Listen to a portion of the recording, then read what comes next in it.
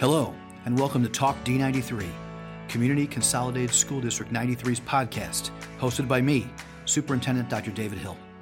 In it, I sit down from time to time with key figures who impact our district to have discussions about specific CCSD 93 programs, services, roles, events, history, and more. Today is the first in a series of podcasts about school safety in CCSD 93. While we're tasked with educating our community's children, our first and foremost priority is the safety of students, staff, and everyone within our buildings. And today we're talking about just that, building safety.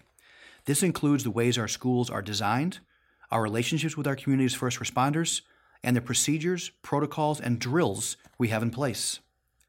I'm pleased to be joined today by Mrs. Joy Sebastian, who previously served as Western Trails Principal and now is CCSD 93's Human Resources Generalist in charge of leading our district-wide crisis committee. She's a wealth of knowledge on this topic. Welcome, Mrs. Sebastian. Thank you, Dr. Hill. I'm very pleased to be here and talk with you today about school safety. It's nice to have you here. So we'll sort of bounce around the areas I mentioned a moment ago. Let's start with our building layout and entrance procedures. In my previous role in our business office, and now as superintendent, I've had the pleasure of working with our architects and school design committees as we've set about designing or remodeling the front entrance of each school to increase student safety. We have been really intentional about limiting guest access to the building and establishing multiple checkpoints before entry is allowed. We have strategically placed cameras throughout the exterior of our schools to monitor visitors before they enter. Of course, all external doors are kept closed and locked, and guests must enter through the school's main entrance. They're required to state their name and purpose of visit through an intercom and video system that feeds either to a security guard or to the office, depending on the building and its layout. If the security guard or office determines that the visitor meets our established criteria for being allowed into the building, guests are granted access to a secure vestibule at the front of each of our buildings.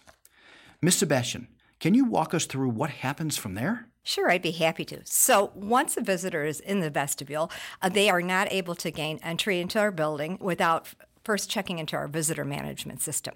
Now, that system is great because it scans databases, including sex offender lists from all 50 states.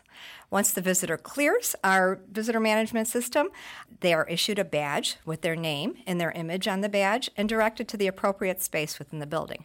They're also given a visitor lanyard that they'll wear around their neck to display the badge. I know how difficult that is because I've had to go through the rapid management system as well. What's the purpose of the badge and the lanyard? I'm glad you asked. Students and staff are trained to look for that visitor badge and lanyard. A person belongs in our building if they're wearing that lanyard. If they don't see that lanyard and visitor badge, if it's a teacher and they're able to, they'll escort that visitor back to the main office. If not, they'll call the main office to have an administrator come and find the visitor and escort them back to make sure they're checked in. Students will do the same. They'll talk to their teacher and say, I see someone in the building, they're not wearing a lanyard. I've seen that happen often, which is great that they're trained to do that. And then we will go and get them and make sure that they've checked in. Right, that's good to know that our students and our staff are looking to make sure everyone has a lanyard on.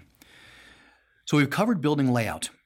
Can you give me a bit more about how we prepare our students and staff for potential emergency situations? Absolutely. So even every day in the building, we always make sure that our classroom doors are closed and the windows are closed and we're keeping our students safe.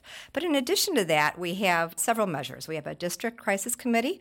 We meet on a regular basis and all the building administrators come to that.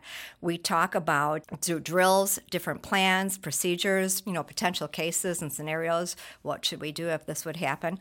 And then in addition to the district level committee, we also have building level crisis committees in all of our schools. So there's a group of administrators and teachers that serve on that committee to talk about the same types of things. They take that information back to staff. At staff meetings, we review our drills, our schedules, and our procedures throughout the entire year. So I know we do an annual review of plans with village police and fire departments to ensure that we're all kind of on the same page. Can you tell me a little bit more about some of the plans or drills without giving out any confidential information that we want to keep to ourselves? Oh, of course. Well, you're right. We do every year at the beginning of the school year, we get together, building administrators and representatives from our village police departments and fire departments get together, and we look at our plans. They review our plans, go over them. They look for any gaps or any changes that might be made, and they give us suggestions. And from there, if there's any way we can improve them, we adopt that information and those suggestions from our first responders. Excellent. Anything else? I'm sorry. No, that's okay. And then we also we have various drills and plans that we practice. We do that on a regular basis every year. Our students are used to it. Our teachers are used to it. Some of the drills are like the evacuation drill, let's say for a fire. Where students know how to quickly exit the building and get outside. We take attendance. We make sure that we accounted for everybody. We don't want to ever leave anyone in the building. We do drills and we practice for things like tornado or even earthquakes, bus evacuation, how to get off a bus safely if we're on a field trip or we take a bus to and from school. And we also practice our run, hide, fight drill, and that's for if there was an intruder in the building. Obviously, practice is very important for if, God forbid, we had a real thing we had to deal with. Some of these drills, especially run, hide, fight, seem like they could, it's a lot for some students and staff to process and prepare for.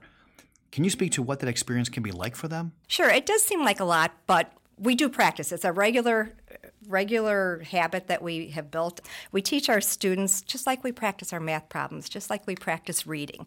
Every year we start off our school year practicing our PBIS behavior expectations, and we review those throughout the year. So practicing for drills and practicing what to do in the event that something may happen is just commonplace for us. Our teachers go through the drills and the procedures. Sometimes we create student-friendly videos for them to watch, and we look at different ways to quickly exit the building, or how to places to hide if we're going to be quiet. And I think our students feel very comfortable with their teachers, and we make them feel comfortable, and it's just like a regular school day. We practice to be safe. We certainly want to maintain safety.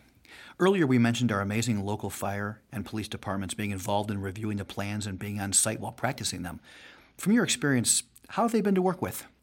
They've been wonderful. They've given us some great suggestions. They come out. We invite them every year in the fall to come out and observe us practicing our run, hide, fight drills as well as our fire evacuation drills. They come out, they critique us, they give us feedback, they sit down with us and talk about how we did and how we can improve. I had the privilege of being invited to Elsie Johnson School by the Hanover Park Police Department, and I was able to walk the school with one of our Hanover Park police officers, and she was so impressed by our students. They did such an outstanding job. They were quiet. All the doors were locked. There was really no negative feedback that we got. Hanover Park does these walkthroughs in 3 different school districts, and they said by far we were the most prepared, and our students did a fantastic job. So it just goes to show you that we are preparing our students. They know what to do, and it's kind of second nature. So I was very proud of them. That's wonderful to hear. We certainly are grateful for our terrific and collaborative partnerships with our local fire and police departments. And I'm so very appreciative that you have taken the time to help talk through building safety with me for our listeners. Thank you very much for joining me, Ms. Sebastian. Thank you very much for having me. Talk D93 listeners, please subscribe to Talk D93 on Apple Podcasts, Google Play, Spotify, or wherever you find your podcasts. And don't miss a thing from CCS 93 by following us on Twitter, Instagram, Facebook, and YouTube. You can also find me on Twitter at drhilld93. Join us next time for more from CCSD 93. Thank you.